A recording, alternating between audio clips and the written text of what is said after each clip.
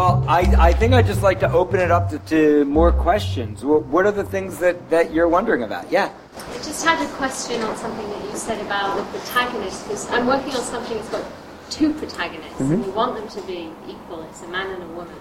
And I'm wondering if you think that's what you think about that. Is that it's a limited series, it's an 8-part. What would the genre be, would you say? It's an action, historical, and love story. It's tough to say. I mean, usually you wind up having the point of view of one character more than the other. So to give like a classic example, if you remember Moonlighting, which was kind of a procedural, it was this weird mix between a procedural and a serialized romance, like, interesting thing where two very strong characters, and there were other characters in the show, obviously, but does anybody remember them? Not so much. But, everybody remembers, Bruce Willis and yes, thank you. And, except me. No, but, so, who was the main character of that show? It's a little hard to say. Like, they both had very strong personalities, but I think she was. Like, I think it was more from her perspective. So I think my experience is that one character is just always a little bit, we're seeing it a little bit more from that character's perspective. Sometimes it's very, obvious, but when they're two strong characters, like House of Cards, Frank and his wife, like, they're both very strong characters, but it's Frank's show, like, and they're both brilliant actors, and like, I want to watch both of them, like, I'll follow either one of them, they're so good. They could have their own shows, but we are definitely with Frank. What would you say for True Detective? True Detective, well, first off, it's an outlier, right? So you have to ask yourself, how much of a risk do you want to take? There are going to be points, they say in sales that you want to eliminate points of friction. That any point of friction is a potential thing that can get in the way of a sale. At the same time, if you have no friction, that means you have such an unspecific product that no one's going to want to buy it. So what you're trying to do is you're trying to choose your battles about your points of friction. What are the points of friction that are really necessary in order to tell your story? In which case you just want to say, okay, well, what's going to be the friction that I'm going to feel here? So if you think of True Detective is a procedural. We've actually seen millions of procedurals. I'm exaggerating, but we've seen hundreds of procedurals. It is a tried and true form. They're actually very easy to write. They always work. They always make money. CSI is a procedural. Law and Order is a procedural. So there is no friction whatsoever on the procedural side of things. So when the producer goes, oh my God, how are we going to do this? We got two main characters? Are you kidding me? And we have interviews and flashbacks? You go, I know. But it's just a procedural, right? At the end of the day, it's just a crime that's got to be solved. And each episode, they're going to get a little closer, and these are going to be the people that they interview. And there's going to be the pressure from the boss, and then because of that, you get to sneak in your beautiful execution and your philosophy, right? I mean, really, it's a philosophical, in my class we would call it a Hegelian dialectical structure, where you have two opposing philosophies about how to be in the world, and they're at odds with each other. And they're both right. Yeah, yes. That's the strongest way to do it. There are two Jews in a room. Yeah. Right? This is also how Seven was built. It's the same concept. So what you do is you say, you can't do True Detective without that point of friction. That point of friction is the thing that makes True Detective worth watching. But at the end of the day, it's a procedural. And it's serving all those other, I call it feeding the genre beast. It feeds the genre beast in all of those other ways. And I'm sure some people passed on True Detective because they're like, I don't know what to do with these. I have a series project of my own from way, way, way back when. That's a half-hour comedy. My mom is a hypnotherapist, and it's called Hypno Mom. And it's my favorite thing that I've ever written and not sold. And at that time, now it's actually much easier to sell a sitcom like that. Because we're not locked in multi-camera, and we don't, all these sitcoms don't have A, B, C stories. At that time, I was like, no, the way this piece works is it just follows my mom. That's what it is. And I was really interested in what does a woman, at that point she was in her late 40s, and her children had done the unthinkable. We had both grown up and left the house, and she's a brilliant woman with a brilliant career, but all she really wanted to do was be a mom. And she doesn't get to do that anymore, and what do you do? And I was interested in that. I wanted to write about what do those women go through. And my mom happens to be a hypnotherapist, and it happens to be very funny. But that's really what I wanted to look at. So I knew it was a point of friction. And in fact, I had a producer who was developing it, and we ended up splitting because the producer kept saying, I need an A, B, C story. I can't sell this. And I said, I know you can't sell this, but somebody can sell this. And this particular project, that point of friction was what the project was about. So that project didn't sell then, although I probably should bring it back out now because things have changed and it's actually would be much more commercial now than it was then. So if you have points of friction, you have to ask yourself, is this me being a pain-in-the-ass artist? Or is this me defending what is the most valuable part of my project? And if it's you being a pain-in-the-ass artist, get over yourself, because we work in a collaborative field, and you've got to serve, if you write the most beautiful artistic thing ever and nobody can see it, no one can pitch it, no one can tell their friend what it's about, well, have you really accomplished art? Or have you just accomplished self-aggrandizement? On the other hand, if you're willing to compromise what your piece is about, then what the hell are you building? Why are you doing this? So when you have points of friction that you're not willing to compromise on, you have to ask yourself, okay, how do I serve the genre beast around it? Okay, so I got this one thing that tastes like medicine, and I know it tastes like medicine. What is the candy that I can put around it? So you see this in Sons of Anarchy. Now, Sons of Anarchy kind of fell apart for, I think, exactly the reason that George was talking about. They got away from their Bible. So if you look at the first season of Sons of Anarchy, it's Hamlet. They're doing Hamlet. And that's what's interesting about it. But they know if you go to a producer and you're like, it's Hamlet with motorcycle gangs. Okay, cool. But that's not enough. So they serve the genre beast. There is a motorcycle chase sequence in every single episode. And that the chase sequences and those shootouts let them get away because they have those genre elements that are part of the story and they fit. It's not like they're tacked on, they fit. It lets them get away with doing the really interesting character Hamlet stuff. They get to, as long as you serve the Orange is the New Black. He's actually said, he's like, I finally get to tell a story about minority women. Amazing. I finally get to tell a story about minority women. The only problem is I have to have a white main character in order to do it. And that's a big deal. But, okay, at the end of the day, they need to be able to sell this project. Unfortunately, producers at least think, or those producers at least think, that we live in a society where you need a white lead in order to sell that. That might be true, that might be completely false.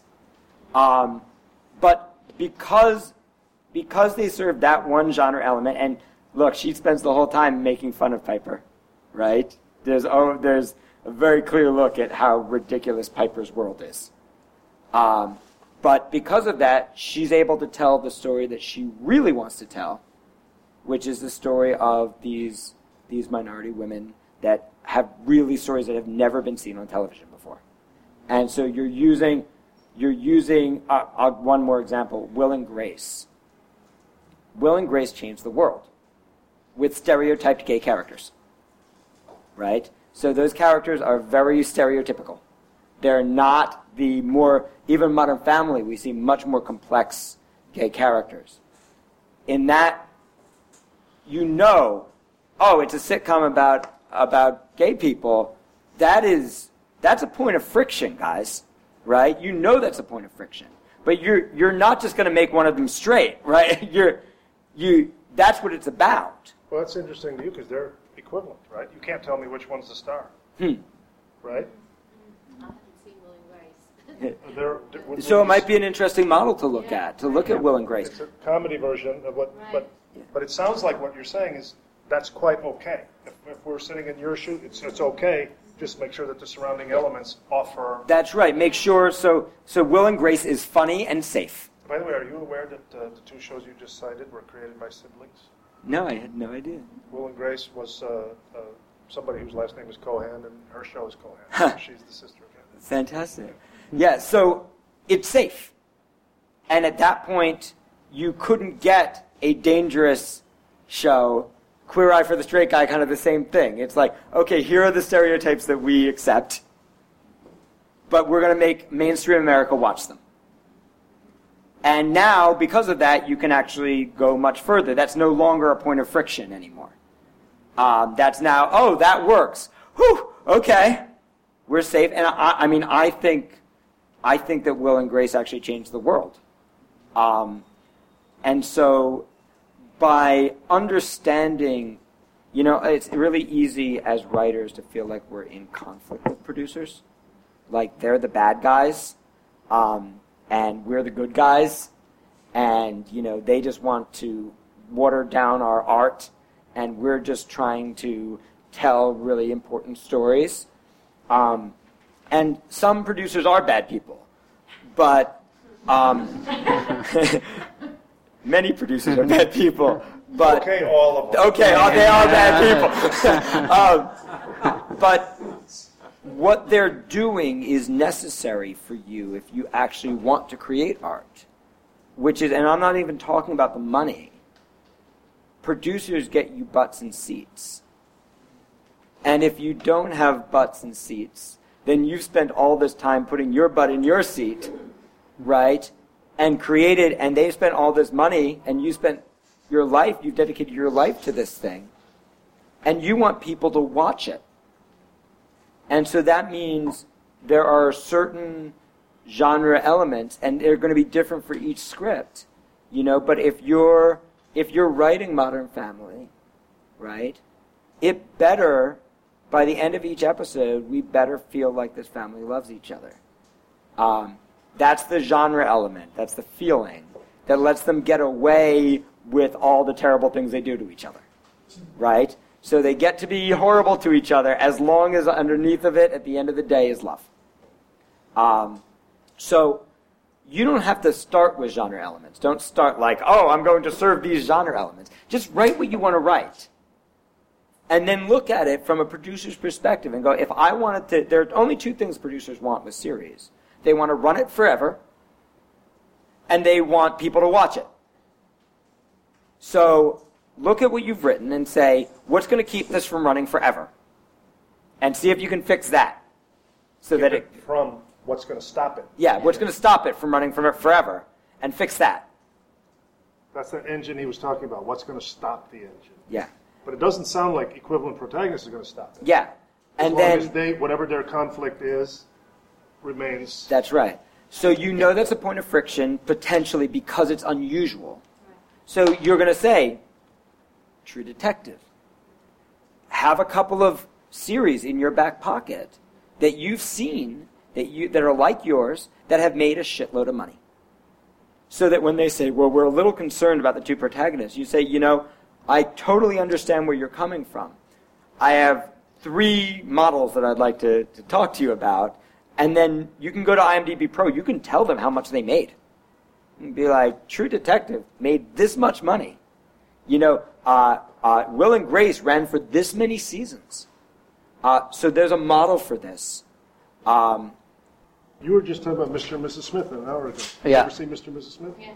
Is your idea anything like that too? No, it's a true story. My Billy of the West. So it's a sort of a journey of two people, a husband and wife, that get separated and have to find each other across America. So one's going one way, one's going the other. Yeah, they're so not it is together. central. They're gonna be.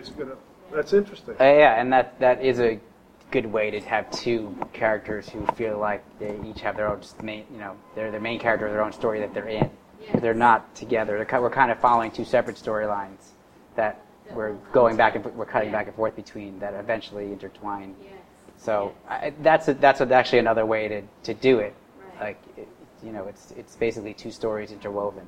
How come these non-Americans are so good at writing the American? I don't know. I'll keep stealing whatever you guys come up with. So as soon as you're done and make the show, let me know so I can do it. Yeah. It was originally done in Britain, yeah, but here they're all Americans. The Veep people are Brits.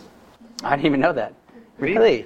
Veep, have you guys, I mean, I don't know. Yeah, you just talked about watch. the ascension of power of Kevin Spacey. Yeah. Veep, Yeah. first season I went, it's great. Yeah, I was just watching it. And it's a last little bit week. about her attempt to ascend to power, but because one is serious, he's going to get power. Hers, she's constantly thwarted. Right. In a funny way. And they both have roots in Great Britain, not here, and yet they're so American. Yeah. It's interesting. Thank you. When you mentioned heroes earlier, when you have 5 or a set of characters that are all important, and you're trying to create a pilot around sci-fi elements with all of these 5 characters, what do you do? Do you start off with 2? Because I started with 5, and I got lost. I wrote a draft, but I put it away in the drawer right now because I'm lost. So what do you, and I need to go back to do a rewrite. Should I just start with 2 of those characters and then introduce the other?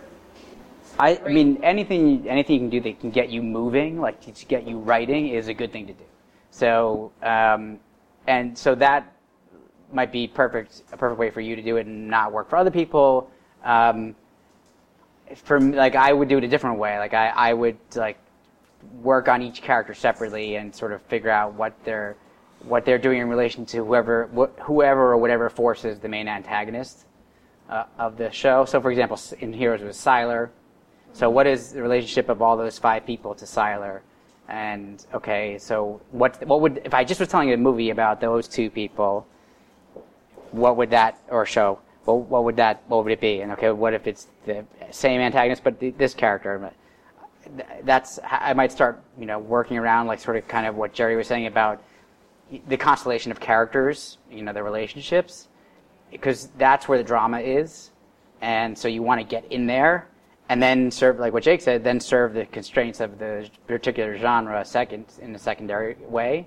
However, sometimes you're like, I don't know, I'm just envisioning this really awesome moment where he leaps off the building and goes flying halfway across Manhattan.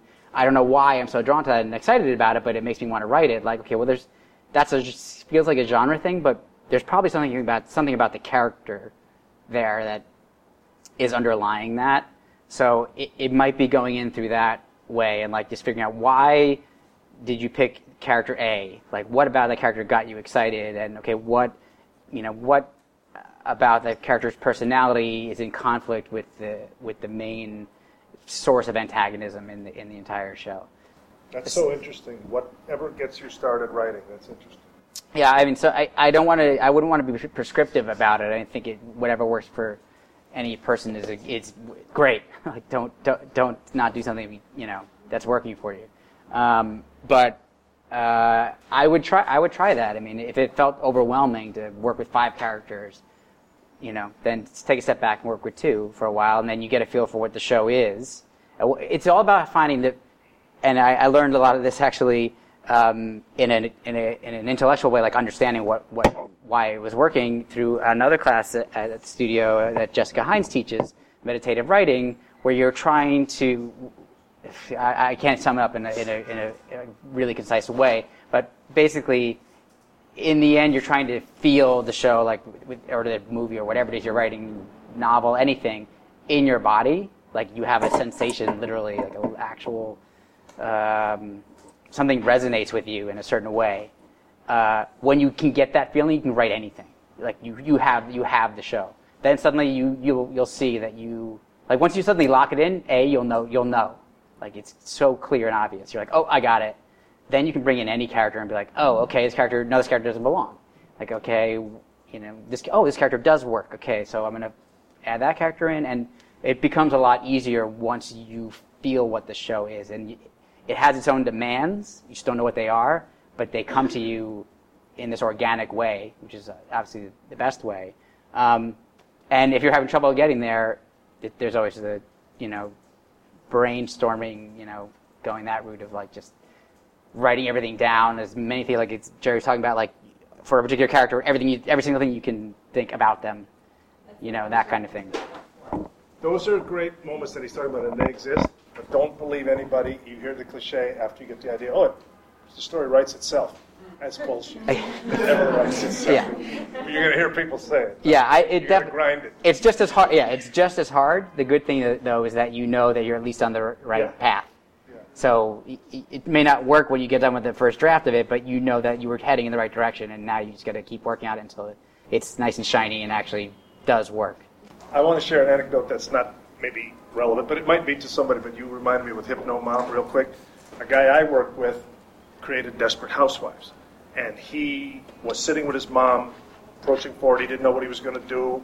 And I don't know if he remembers 8 or 10 years ago, there was a Houston housewife who drove her car into a lake and drowned all of her children. And he was like horrified watching this with his mother. They were watching, "Ma, do you see what happened?" And she looked over at him with a cigarette, took it inhale, and just looked at him and exhaled and said, "I've been there." And he said, that's where he got the idea for the show, right there. So it could come, that moment could come. He said, I thought all housewives were happy and they liked their life. And that became his hit. Yeah, we were talking a little bit. We've been making short films. We kind of work with that, about creating your own work rather than doing the spec script, hoping somebody reads it route. And I'm a big fan of that. This is, I think, the most exciting time ever to be a writer. When I was coming up, you would have like a VHS tape could go into your camera, but like we had to shoot on film. And that was incredibly expensive, and you needed a distributor to distribute for you. So even if you shot an amazing short, there was nothing you could do with it. And now we have the power of the internet.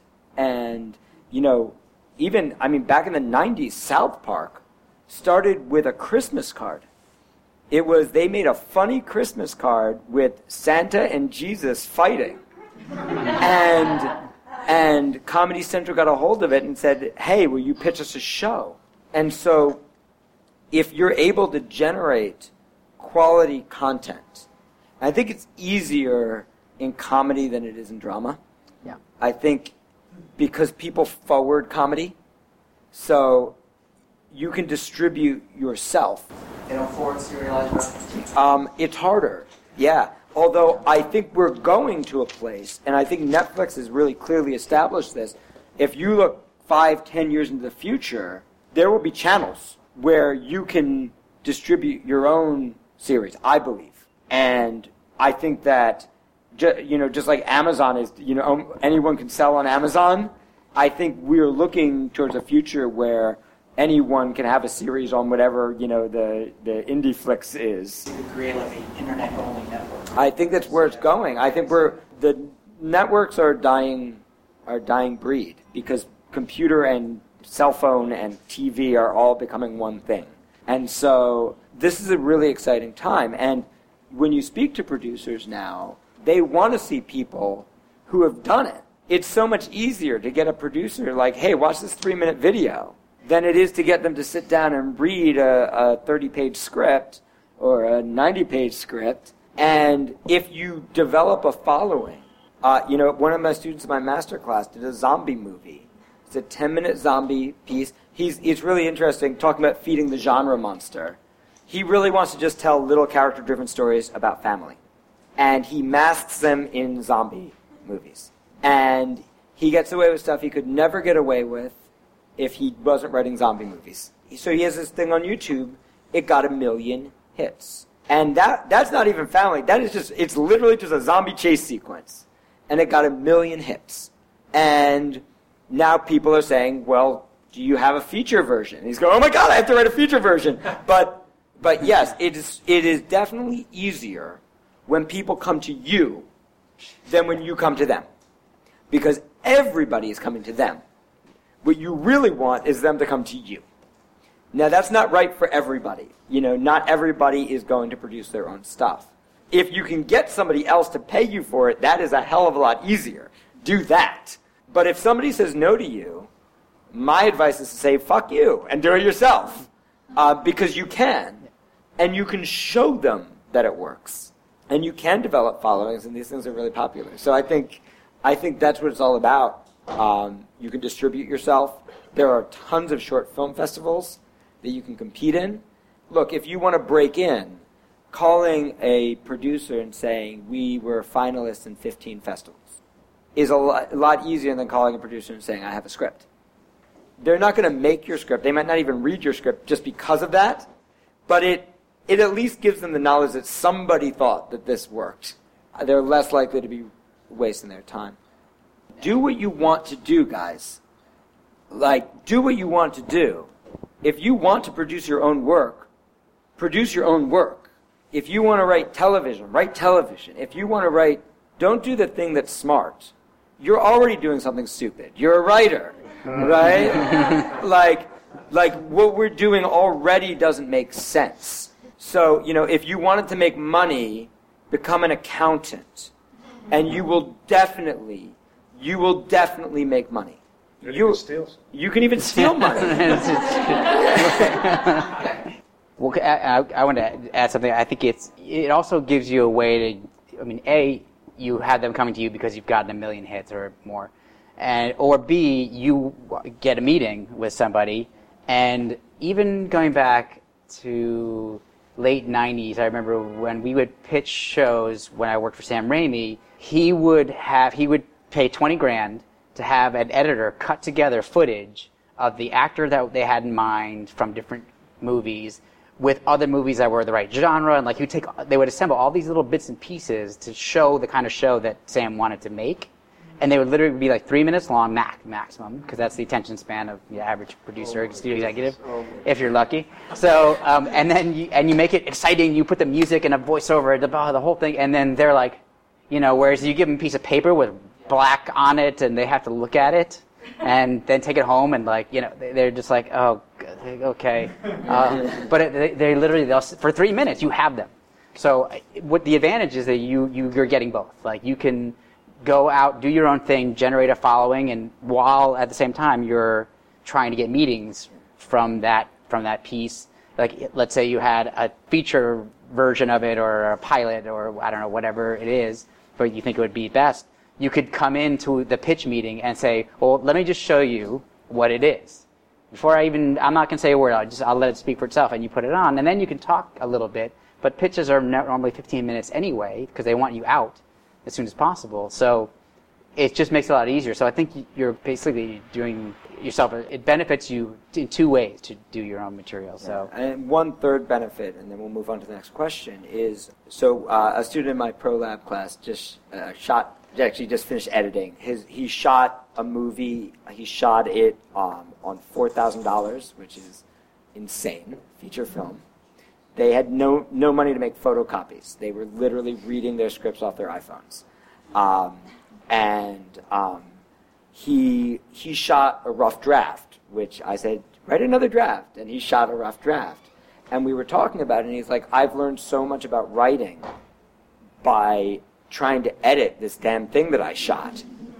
Because he said, oh my God, I realized what this scene was actually about in the editing room. But I didn't know what it was about when I directed it or when I wrote it. And so the dialogue and the actor's choices and the direction are not doing what I actually need it to do. And it's really, the other great thing about shooting something, even if you do it with nobody, even if you just do it on your iPhone, is you will learn about writing. You will learn like, oh wow, my character's not doing anything, or this shot is boring. A lot of times we write action and it's dead boring, but it seems fine because it's just a line. But then you got to direct it, and the actor's like, what do I do? And you're like, you stand here, And so just the process of shooting your own stuff, it teaches you how somebody else is looking at it. All right, who else had a question? Yeah. So in terms of an hour-long pitching a pilot, the idea I have for this pilot, it seems like it's more of a mini-series because I don't know if it could go a whole season. Mm-hmm. I know what the ending is. Okay. Should I make it a whole season and just cut it shorter, break it down even more so? I would literally, if it's fine with you, make it specific to whatever company you're going to. So, for example, if you're going to HBO, you can absolutely pitch them basically a 10-hour miniseries because they do 10-episode series. Like Game of Thrones, every season is only 10 episodes. It used to be 13, and now it's down to 10 so that they can amortize the cost of the 13 across 10 so you get more per episode. So if it can be 10 episodes, I would go in and pitch it as 10 episodes. They are doing more miniseries like the 24 thing they're doing right now, which they got away from for a while. They really weren't doing miniseries, I think, for the last 5-6 years. So if I was going to NBC, I'd pitch it, or Fox, or a broadcast network, I might pitch it as a miniseries. But I would just figure out what kind of, whoever you're going to pitch to, what are the shows that they're most comfortable making, and try to see if what you're doing will fit into that kind of format. And if it can, then I would go for it. If you don't think it's going to work, you're never going to convince them it's going to work. Because I've seen a couple shows, British shows that were Danish shows, like Wallander or Top of the Lake, which I think was Australian or New Zealand. Yeah. And they were shorter too. I can't remember how long exactly. The shortest I've seen is that's been transported from a foreign country to the United States has been 8, an 8 episode. If it's not called a miniseries, like that, they call this, that's the season. It's 8 episodes. But it's just things are changing so quickly that you might be the person who says, I figured out the 4-episode season. Hatfield and Boys with Kevin Costner. Oh yeah, actually that's a great example. It was basically a miniseries. So it's definitely coming back, especially when big stars are willing to jump into these roles because they know, I can go do all my movies that I normally do and then do TV for a little while and then go back out. You're seeing that more and more film stars in television shows, which annoys all my actor friends. Because those are the roles I normally get. Now it's how can I compete? It's Kevin Costner. I can't get that one. So yeah, that would be my. But what advice. George is talking about, as far as making sure it fits the model that they are currently doing, is really important. I actually worked in miniseries for years as a producer, and one of the things I always wanted to make, Ken Follett has a book called Pillars of the Earth, and it finally was made. And I had a guy who could get the rights to it for years, and we were trying to put it together, and everybody wanted to do it. He's a very famous author. He's one of the best-selling authors of all time, and this is his best-selling book, and it's a no-brainer to do this. And Ken Follett insisted on an 8-hour miniseries, and the network said we'll do a 4-hour miniseries. We won't do 8, and we could never get it made. And we had a huge production company behind us. We had the money to make it. We had a track record of doing these miniseries. So you need to know, and this is what I was talking about with those points of friction. You're not going to convince these networks have business models that come down from on high. So if you're doing your own work, don't worry about this at all. Just do what makes you happy. But if you want to work at an established network, these business models come down from on high.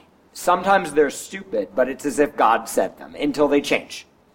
You're not going to convince a network to do something that's outside of their business model, even if it's a really great project. They're going to say, that's not our business model, we don't do it. So you want to say, okay, am I working on something that's just not going to sell right now and I'll wait and eventually it'll sell, or I'll do it myself, or I'll sell it to a little fledgling network, or I'll sell it to Amazon, or, someplace that is a little less rigid in what they do? Or is there a way that I can pitch this where a network can see that and go, oh yes, that fits the kind of thing that we're doing right now. I get how this fits. And part of that is just, when you go out to pitch, you should talk to everybody about your script, but don't waste your energy getting to anybody. Waste your energy getting to the person Spend your energy getting to the person who's actually likely to make what you're working on, you know? Yeah, also, and very specifically, like, this studio, this person. Like, Yeah. I have a bunch of friends who are studio executives. I know it's crazy, but I actually have friends who are studio executives, because they're not all jerks. And one of them was, I realized, like, oh, Mike, every single show you do has a strong female protagonist with a, you know, and I just laid out, he's like, yeah, I know. He's like, that's what I'm looking for. It's like, oh, okay. And then I realized, oh, wait, there are people individually at the studios or production company, wherever you're going, who have very specific interests that have to fit within the model of the studio or network they're working for, but then at that more particular level wants something specific. And you can just go back on IMDb and look them up and go and look up the shows that are similar and see what name keeps coming up. That name keeps coming up.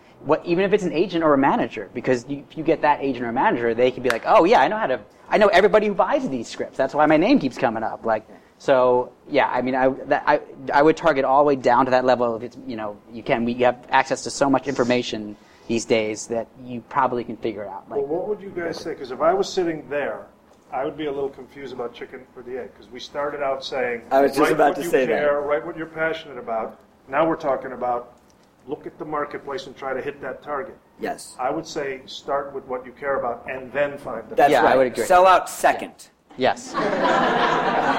Okay. So Yeah. if you don't have something worth selling, there's no point in selling out. In other words, Yeah. write something that's worth buying. Like when you sell, I don't know the numbers in TV, but I know the numbers in features. When you sell a movie, you're asking someone to put somewhere between 1 million and 100 million, or maybe 200 million. 200 million. Yeah.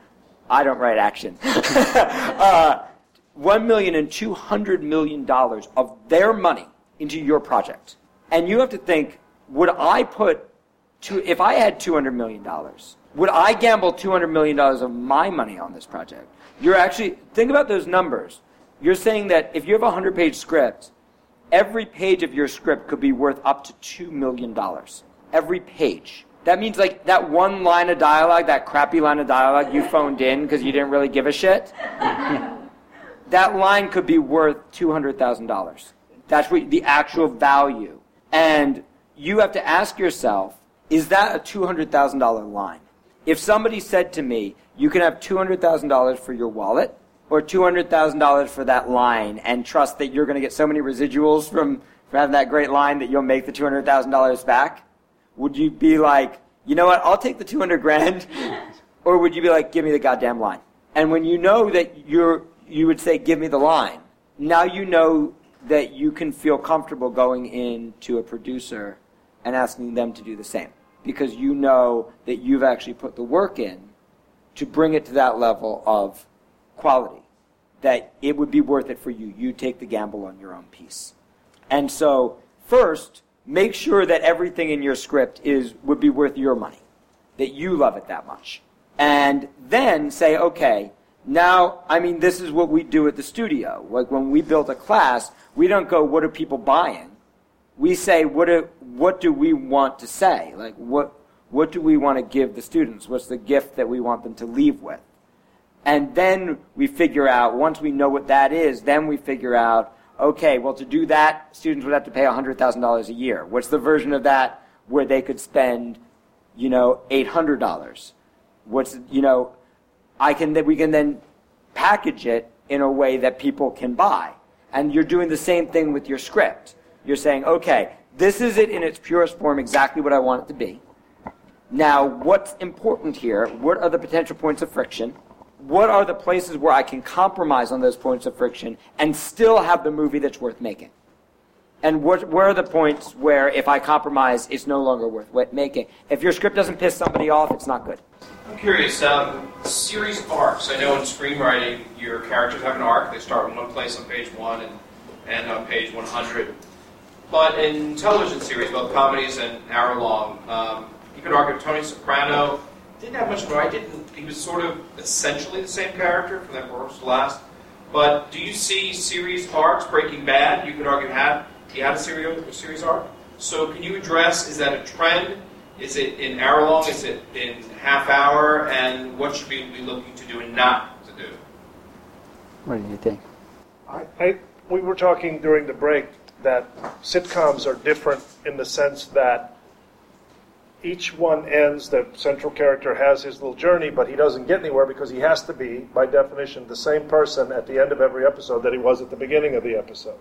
So that augurs against serialization or anthologization. But there are shows, like I didn't see the new Netflix version of Arrested Development, but I know that they mapped that whole season out intricately. A lot of people didn't like that. I don't like that. And I really feel like comedy is tough enough. Do you ever hear I don't even know who Horace Walpole was, but he was some British something, critic, philosopher, something. And he was on his deathbed, about to breathe his last breath. And this is not a joke. I'm sorry, Mr. Walpole, this must be very difficult. And he literally said, dying is easy. Comedy is hard. So comedy is hard. And that's why I was saying earlier that almost nobody that I know, and I'm talking about big people, when they pretend that they know after they saw a pilot what episode 2 is going to be, they're vamping and they're bullshitting. They don't know. But that's not etched in stone either, because I can't think of any now, but I know that there are some comedies. Well, you brought up 30 Rock. Pardon? Episodes, the British television sitcom, yes, comedy. It is had an arc. Yes, it does. And it works. Yeah.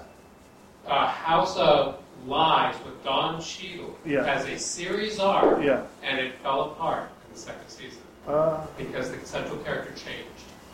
I wouldn't do it. I personally wouldn't do it because it's, like I said, it's hard enough to find the individual stories, but then when they have to fit. Yes. But Jake reminded me, 30 Rock did an excellent job of it. It had a bunch of different arcs. Parks and Rec too. They get married, they get together. The city. In 30 Rock case, the network, who's going to get the big job. It's tougher. So I don't know. We're not really answering the question. I guess it's up to the individual. As Jake was saying earlier, I don't know. Did you ever hear the joke about writers? A screenwriter might not even be there when they're shooting his movie, but TV, the writer is king. The difference is, I think screenwriters, they write, not in every case, but they write more deeply, intricately, truthfully. A lot of what my half hour, myself and colleagues, it doesn't start from a place of passion. What do I care about? What must I get off of my chest in order to, a passion or animosity? You don't start with what do I care about each week. You start with, I got a half hour of dead air to fill this Tuesday. What can I pretend to care about? So it's a different. I'm not saying it's easy, and I'm not saying it's invalid. It's just a different muscle where you're fitting a genre. And if you come on, I've come on to shows that were already long. They were already running for a long time. So you cannot be. You can be original in your, story conception or some of your jokes, but you cannot be original in terms of the characters. They're already there. So that's so hard to do that adding the extra layer of, I gotta know how this whole season is going to progress, that's an extra. We've just mentioned examples of people who do it, and I take my hat off to them, and they're brilliant, but it's hard. So I personally wouldn't shoot for that, and you don't have to shoot for that. I don't know that you can prove that those shows are necessarily better because of that, or more viewed because of that, or more long-lasting because of that. It's just going to be up to the individual writer. Oh, and then back to what I was saying. So in Hollywood, you ever hear the joke? Did you hear about the Polish actress? She slept with a screenwriter.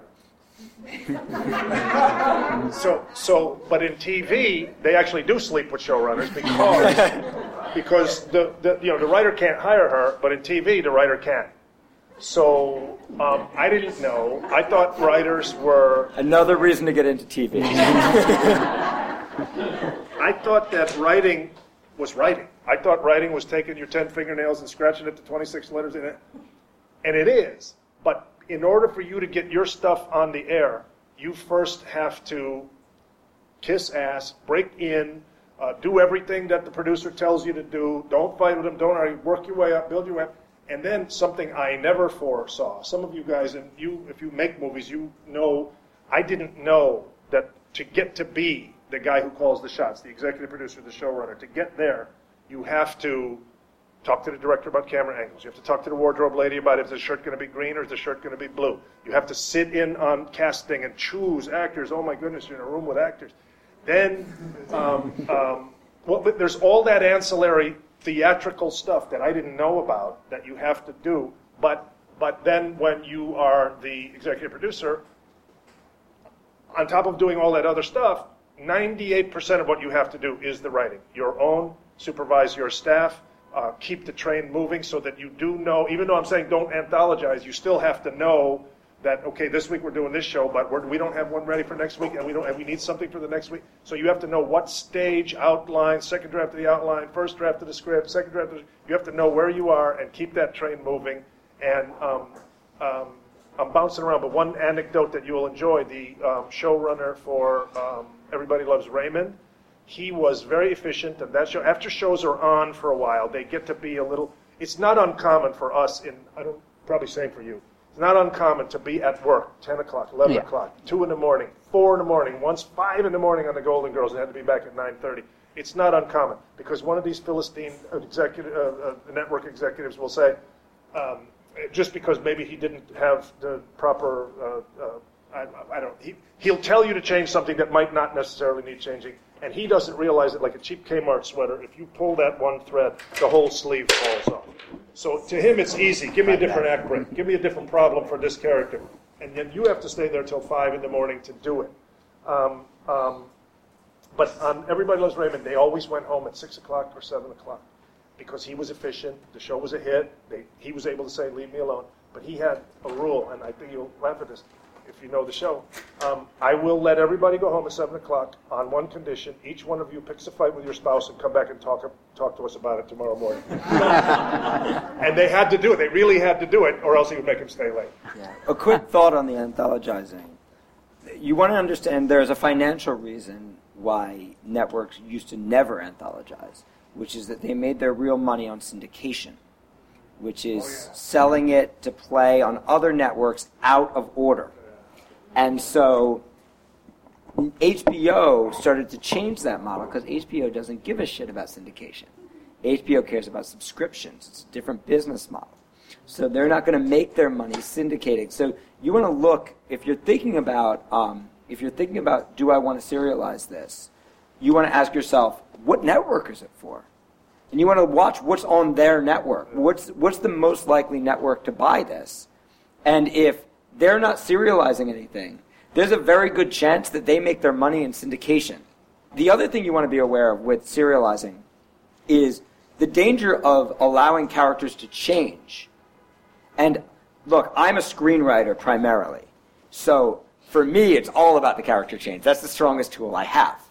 And that's why, like a moment in Game of Thrones where they cut Ned Stark's head off. I hope I haven't ruined that for anyone. A moment in Game of Thrones like that, you're like, because you've been following, and you care, and it's a shock, it's surprising. At the same time, there goes your engine, right? Everything you built in that first season is now completely undone. And if you watch the second season, you watch how much exposition they have to go through just to build that engine up again. The same exact thing happened with 6 Feet Under. I think one of the great series of all time, at least the first season. The Beheading, yes. You guys don't remember that episode. The first season is about a family that can't deal with death. And mom is staring at frying pans, and nobody can deal with death. And by the end of the first season, they've all dealt with the loss of their father. And suddenly there's no engine. And it turns into, what was beautiful about that show was nothing ever happened. It was just about the family's relationship and their inability to deal with death, and that wonderful irony of the family that can't deal with death who runs a funeral home.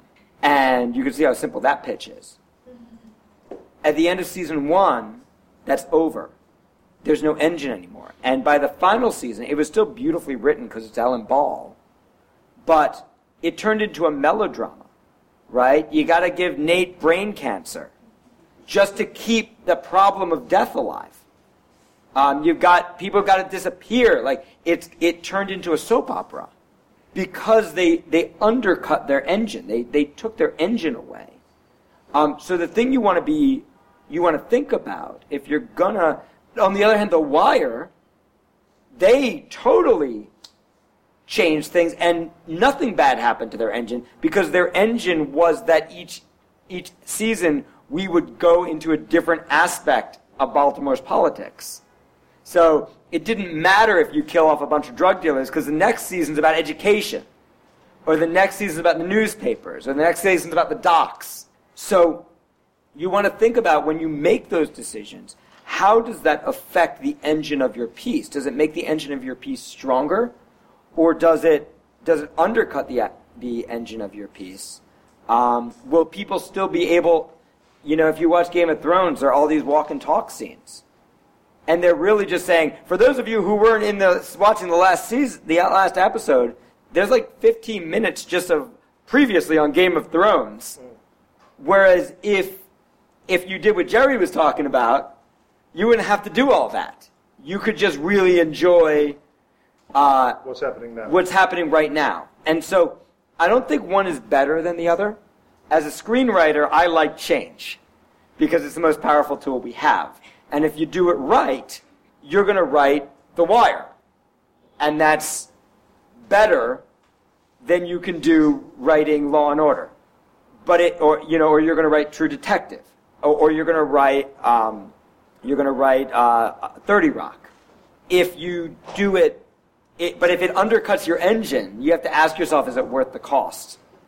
I'll just add to that quickly. It's not busted. It's not that you required now to think about season arcs, series arcs. It's that we now have the option to do that.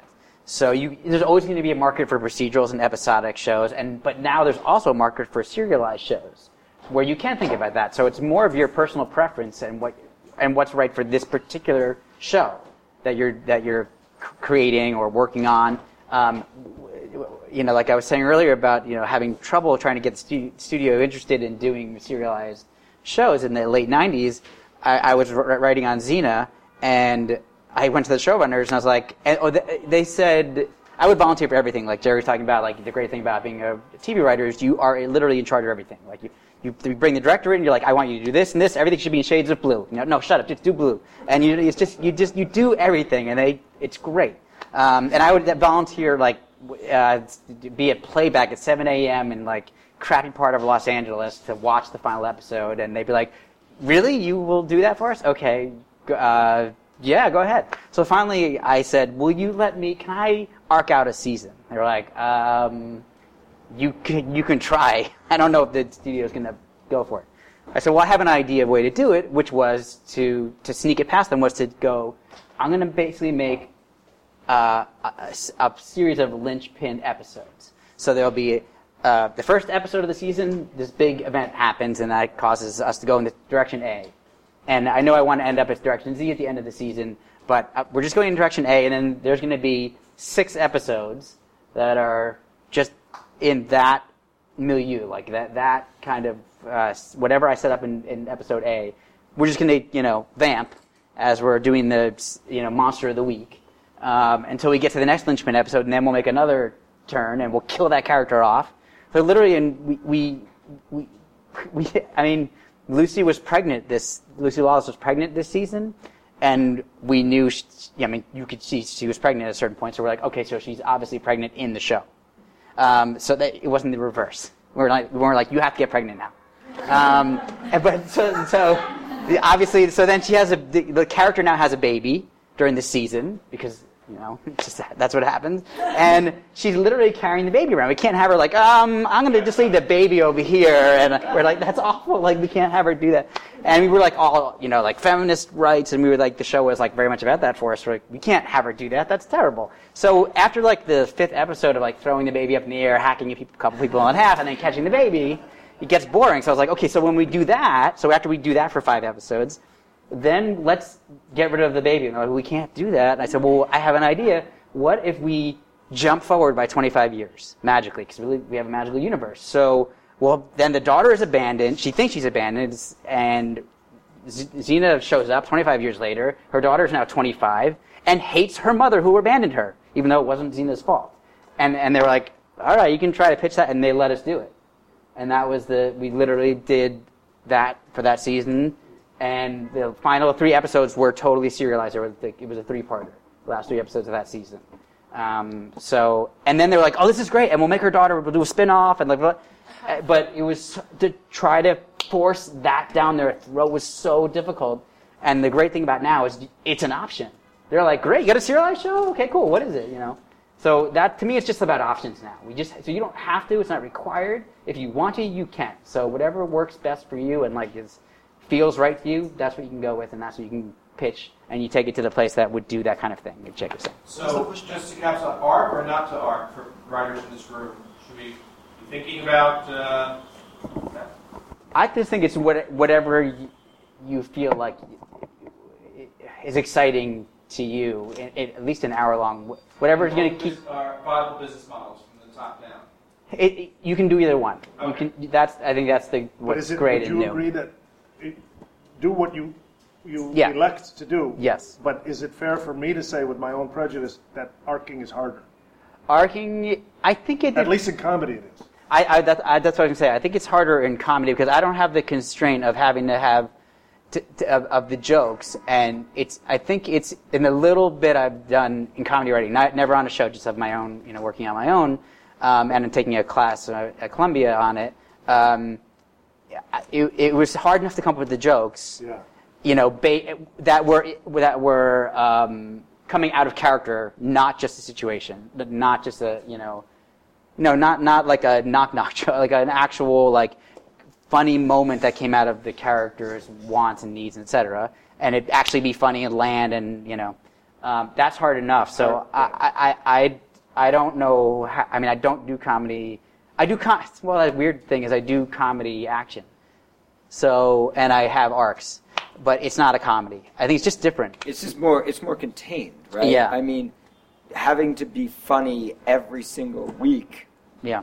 Is that's hard. And by the way, just so you know, so on big movies like Transformers and anything that has a comedic element to it, there's a lot of different aspects of it. But literally, what happens is they're bringing the TV model into film, which is great because you're starting to have these crossovers like with J.J. Abrams, Joss Whedon, who go back and forth as writer directors, and they're bringing that model over. So I remember in the Transformers, I don't remember if it was 1 or 2, but there was a table read, and they hired, it was 8 people. One was a joke writer, one was a specialist in writing female characters, one blah, blah, blah. Each person was a specialist, and it was a 4-hour table read, and everybody chimed in with their expertise and said, oh, here's a good joke for that moment, and not necessarily a line, but the dog pees on the robot's leg. And I remember we were I wasn't in the room, but my friends came out afterwards and told me, and they're like, that just seems so stupid. Doesn't that seem stupid? I was like, yeah, that just seems stupid, and random. But the director loved it, and it's in the movie. I think it's the first one. So it's in the movie, and literally we all went to see it together, and it got the biggest the most response in the whole movie was that dog peeing in the damn robot's leg. We're like, okay, that comedy writer knew exactly what he was doing. It totally worked. So, but none of us, and I didn't write the script, but we have a little inner circle of people, and we all read each other's scripts, kind of in a writing room. And none of us would have ever thought of to do something like that. It took somebody with the expertise of doing comedy to do it, but it took a village of people to make that movie, and it's not the greatest movie in the world. However, it made a massive amount of money, which is why they're doing the 4th one and the 5th one and the 12th one. But not to belabor the issue, but I will say that in the half-hour genre, the hardest thing to do and the most valuable contribution writers can make is the story. The jokes come later, the characters already exist, the story. And it's really hard to think of an excellent new predicament for this central character to be in week after week. And that's why I'm kind of being a little bit neurotic and emphatic about saying I wouldn't do the anthology structure in comedy if I had a choice. So that's just take it or leave it. That's my opinion, but it's harder. And I do remember, again, an anecdote. There's the best laid plan. What is the joke about if you want to make the gods laugh, tell them your plans? You can't really know how you're going to get your first job. And mine, I accidentally in the 80s wound up on The Jeffersons. The Jeffersons was dying to death of a dog at that time. There was 50-something shows on the air, and it was like 53. And it was on Wednesdays, and it was going to go. And here's Norman Lear's name again. He had such clout and had so many shows on the air. He said, I won't give you any of my other shows if you don't pick The Jeffersons up again. So the CBS had to, and they moved it to Sundays after 60 Minutes. Suddenly, there was 7 more seasons, not because it got any better. I like to think it got better when I got there, but because it followed something that was a hit. So now, all of a sudden, this moribund family, this imaginary dry cleaner, that already 120-something interesting things happened to him, we had to go 5 more years. That's 130 more interesting things had to happen to him, and we had to think of that every week. And believe me, and there's one of the writers on our show who went on to produce Cheers, he said, this is really hard. He said, this is the 216th interesting thing that happened to this imaginary dry cleaner. He said, in my whole life, only 2 interesting things happened to me, and they were both in high school. So it's hard to think of stories and predicaments, and so that's why my position is what it is. Don't do it if you don't have to. But hour long is different. Yeah. When you've been talking about television, if you're a writer that has gotten like a first small opportunity to work on a staff, but you're trying to maintain your momentum, what do you do when you get one? If you guys know anything, how do you get into meetings? And then when you're in the meetings, what is helpful to do? Is it just to sit and listen to what they need? Like, it's hard to say. It's not an exact science. I mean, as a beginning person, not in a way that's obvious, but kiss the ass of the producer. But not in an obvious way. No. But I mean, don't go in there being word proud and saying, but that's tricky too, because you don't want to be a complete and utter yes man. You don't want to be a doormat. You want to stand for something. But let's say, I don't know how you got in there, but let's say the way that it works is the Writers Guild mandates that a certain number, I don't know, are the series still 22 episodes? 22? Yeah, I mean, a standard. And a certain percentage, they don't have to hire a freelance writer. There's no minimum number of writers that they have to hire. But there is a minimum number that they have to see. Yeah, 2. It's only 2? They have to, I'm not sure if it's different for half hours, but an hour long, they have to pay 2 freelancers. Have to pay them. They have to hire them to write the script. They don't have to shoot that script, but they have to buy the script. So somehow you got in, and you're pitching your idea. I think for the most part, I don't know how you guys do it, the executive producer is always too vainglorious, and he won't even sit with the freelance writers. He gives it to one of his producers or even a story editor, and they hear the pitch. You come in with 3 to 5 ideas that ideally they have it's not a big long pitch, but 2 or 3 minutes. You don't want to bore them. You just say this happens, and then here's the complication, and then here's the resolution. And then I have another one, and then they'll say, oh, we did that already. And then the next one, well, I don't believe our character do that. And then the third one, oh, that's interesting. We'll get back to you. So then they go tell the executive producer, and then he'll either say, oh, that's interesting, let's do it. Did you like the guy? Call him back. But so that's kind of how it works. I don't know how you got into that meeting, but you got into that meeting. Through an agent, through somebody that you know on the show, through you slept with somebody, I don't know. But you got in there. So when you are making that presentation, you want to be, sharp, and you want to be cooperative, and you want to have a couple laugh lines in there. Pretend like that they're ad libs. Pretend like you just made them up, and you rehearsed them all night last night in front of the mirror, and you know that they're funny, and you tried them on. Seriously. And you want them to think that you're smart, that you're hardworking, that you're funny, and that you're flexible. You cannot go in there at the beginning and be, like I said, word proud or idea proud. And if they change it completely, think of ways that you can say, yeah, okay, that might be tough, but I think I can do it. And then go later, pull out your hair and say, how do I get that character to do that? But so sales It's selling. That's another thing. I didn't know that producers had to talk to directors. I didn't know producers had to do casting. I also didn't know, I thought writing was writing in a room. More of the talent that you need is pitching. Pitching is even more valuable to your career. I hate to say it, because I am a purist. As long as you have something that's good enough.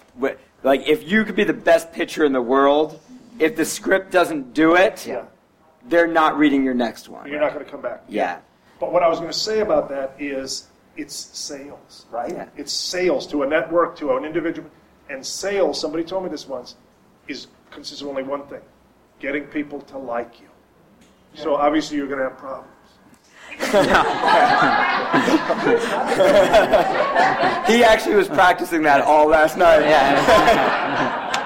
No, but whatever you would do, like, I don't know, to get to you have to make them think, I'm a hard worker, I'm smart, I'm cooperative, I'm easy to get along with. And I go back to that don't be an asshole thing again, because nobody wants to be. You're in that room sometimes, like I said, 14, 16, 18 hours a day with the same people every day. You don't want a jerk in there. You want people that you can get along with, and that if I'm in trouble, I have a bad day, that guy will help me. I literally was just a few weeks ago in LA. I had a meeting at Bad Robot, which is J.J. Abrams' company, and I was talking to a producer I've known for a long time, and he said, we were talking about getting on staff of shows for some reason, and this is the time of the year? Well, it was just about a show that I might be on. Anyway. But I didn't want to talk about that too much. But we were talking about how you get on the staff of a show, and they've done a million shows, and he said, it's like we're always looking for the person we can be in the war room with at 4 a.m. We want that person. That's who we're looking for. That's it. Whatever it is that you're bringing, we don't care. Like you were saying, like there's somebody the stand-ups who can only tell jokes, but sometimes that's exactly what you need at 4 a.m. So great, so I can go home and we can have a good show. The best version of the show we can make. So whatever it is you bring it, whatever you think you're most talented at, I would try to highlight that. So they were like, oh yeah, we need he knows that. I met the guy today and he can do, he's great with structure, or he's great with cool action sequences, if that's the kind of show they do, or whatever it is. In terms of getting in the room, there's my quick few ways are, well, one, it could be anything. Two, one of the more standard ways is to be a writer's assistant, or a writer, no, I was actually going to say script coordinator, but I would never want to be a script coordinator because it's such a pain in the ass job. Cocaine sales. Literally, we had a guy on staff. That's what his job was to get drugs for the executive producer. That's literally. No, I'm totally serious. And it's not anybody I've mentioned. So the producer in question. It's not anybody I mentioned. Seriously. I don't think it's and it's not. It's definitely okay. Well, no. But the way. So here's and to show you how crazy it is. The way that I got my first chance to write was by just breaking the law, which was figuring out how to sneak onto the lot at Universal, and which is through the credit union on Lancashire, and you go up to the roof and you go across this skywalk and and you come you know what that main gate, and then you come, it was a fire code that's changed since then. There was a fire code that you had to keep the fire doors open, so you walk across this walkway and it crosses over the gate. And so suddenly you are now on this other building. You go in through the fire door that has to be unlocked, and you get in the elevator. And you come down and you come out by the commissary, and suddenly you are now on the lot of Universal. And was that before 9/11? Exactly. That's it. You can't do that now. So this was 1997. So really quickly I got to know a bunch of people just by saying hello and whatever, and making up reasons. 2 or 3 times a week. And I love this story. What's that? Did you just hang out at the commissary? Actually, I didn't go to the commissary. I tried to go to the production offices because I wanted to be, because the writers usually brought their food or lunch in. So I wound up kept going one production company. I love Sam Raimi. I was a big Sam Raimi fan, so I figured out which one building this is. This is the most useful thing that we've said all. And I literally I'm going over there. I'm like, oh yeah, I'm here. I'm supposed to read this script. They're like, oh, okay. These files are there. So I would go and be like, oh yeah, I'm reading another script. They're like, oh yeah, okay, cool. And they knew me maybe my first name, or they didn't even know what my name was at all. I don't know. But they knew my face, and they weren't afraid. So one day I go in and they're having a little party, and this guy comes out. He's like, you want some cake? And I was like, sure, that'd be great. And I was like, what's the case? Is it somebody's birthday? He said, no, actually, I'm leaving. I'm going off to do this new cable network, and et cetera. And I was like, oh, fantastic, that's great. Congratulations. I said, did you find somebody to fill your position? He said, oh no, I'm gonna try to help the studio figure out, how to replace me. And I was like, oh, because I was actually thinking I would be a good candidate for your job. He said, really? That's great. And this is how long ago it was. Like, can you fax me your resume when you get home? And I was like, oh yeah, absolutely, cool. All right. And I was like, and should I send it to you directly, or who should I put? Because I didn't know what his name was. He's like, oh yeah. He said, my name is Brad, and blah blah blah. I said, okay, awesome. I'll do that. Cool. And I go home. And I call another friend of mine who was now working at Universal, and I'm like, hey, do you know this guy Brad? And tell him his name. He's like, yeah, I know who that is. I'm like, what's his title? Like, what's he do? He's like, he's head of marketing. I was like, oh shit. So I go and I write up this fake resume, trying to put in as much of like marketing, merchandising, publicity, promotions, anything you could think of that I ever did my entire life before this point.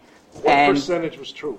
About 25, I would say. I mean, I had my schooling in there, but I went, I actually went for economics. So I was like, marketing and economics, and so I faxed it over. I'm like, this is not going to work at all. And the guy calls me. He's like, hey, well, Brad calls me. He has me come in, and I was like, okay. So I happened to. I was a big fan of Hercules and Xena because it was Sam's show, and that was the show that they were making the most money on from ancillary products, so all the merchandise. So every single question he asked me was about the show. He never asked me one question about marketing or publicity or promotion or anything. He just said, he would ask me questions like, what would Xena do in this situation? And did you see this episode? This was not your larceny. This was good fortune. Then it was good. This became good fortune. See, you make your own good fortune. So I happened to have read. I was reading all the scripts. Oh. So I knew every episode. Yeah. So then I went to the executive producer. He asked me the same questions, and then I went to the president of the studio, and he asked me the same freaking questions.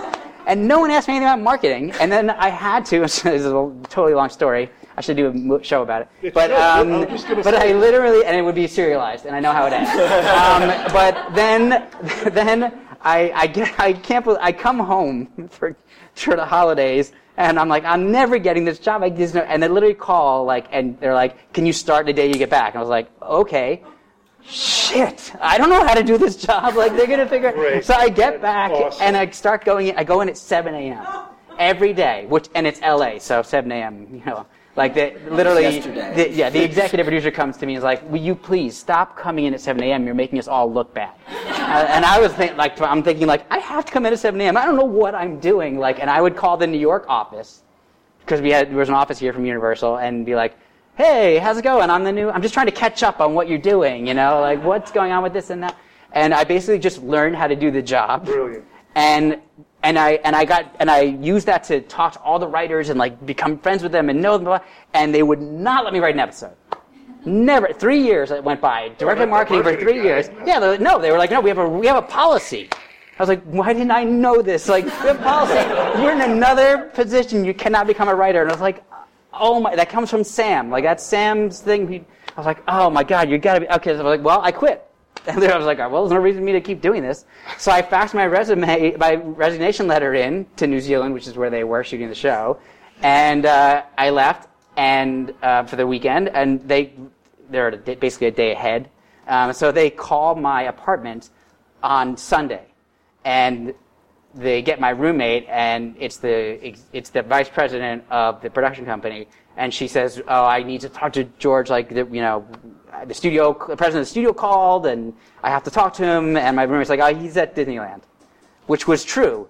And she was like, "Oh my God, he's celebrating at Disneyland." And the president had told her to get me back, so because they didn't know what the hell was going on.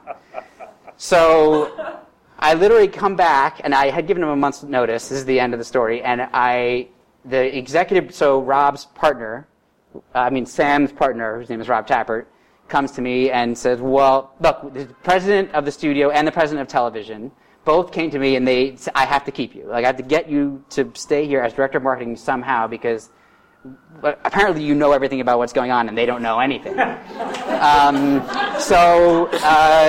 I'll give you, how much more money do you want? I was like, no, I don't want money. And they're like, oh, okay, vacation time, we get it, vacation time, we'll give you, no, I don't want vacation time, like, I want to be a writer. And like, no, there's a policy, no, and I was like, okay, I'm just going to go off I'll find work somewhere else as a writer. And he said, okay, we'll let you write one episode of television, and that's it, and you have to stay for at least 1 year director of marketing. I said, okay. He's like, and it's going to be, I'll go to the executive producer of Xena and ask him. And I didn't really know him that well, the executive producer of Xena. I knew the executive producers, the showrunners of Hercules, really well, because I had become friendly with them. So he's like, all right. I said, Xena's not really my thing. I think I'm better at Hercules. And he said, all right, fine, but I still have to ask them. I said, okay, that's fair. He's like, but I'm going to ask. If they say no, you still have to stay for a year. I said, okay. So he's like, all right. And he was mad about this. So he goes walking out the main stairwell, and I run out of my office, go down the outside stairwell, and run into their office. I'm like, guys, Rob's coming down. He's going to ask me if I can write for the show. Is that okay with you? They're like, yeah, it's all right, fine. Go, okay, good. I run back upstairs before, and then I got to write one episode. And then literally a month later, Rob came back to me and said,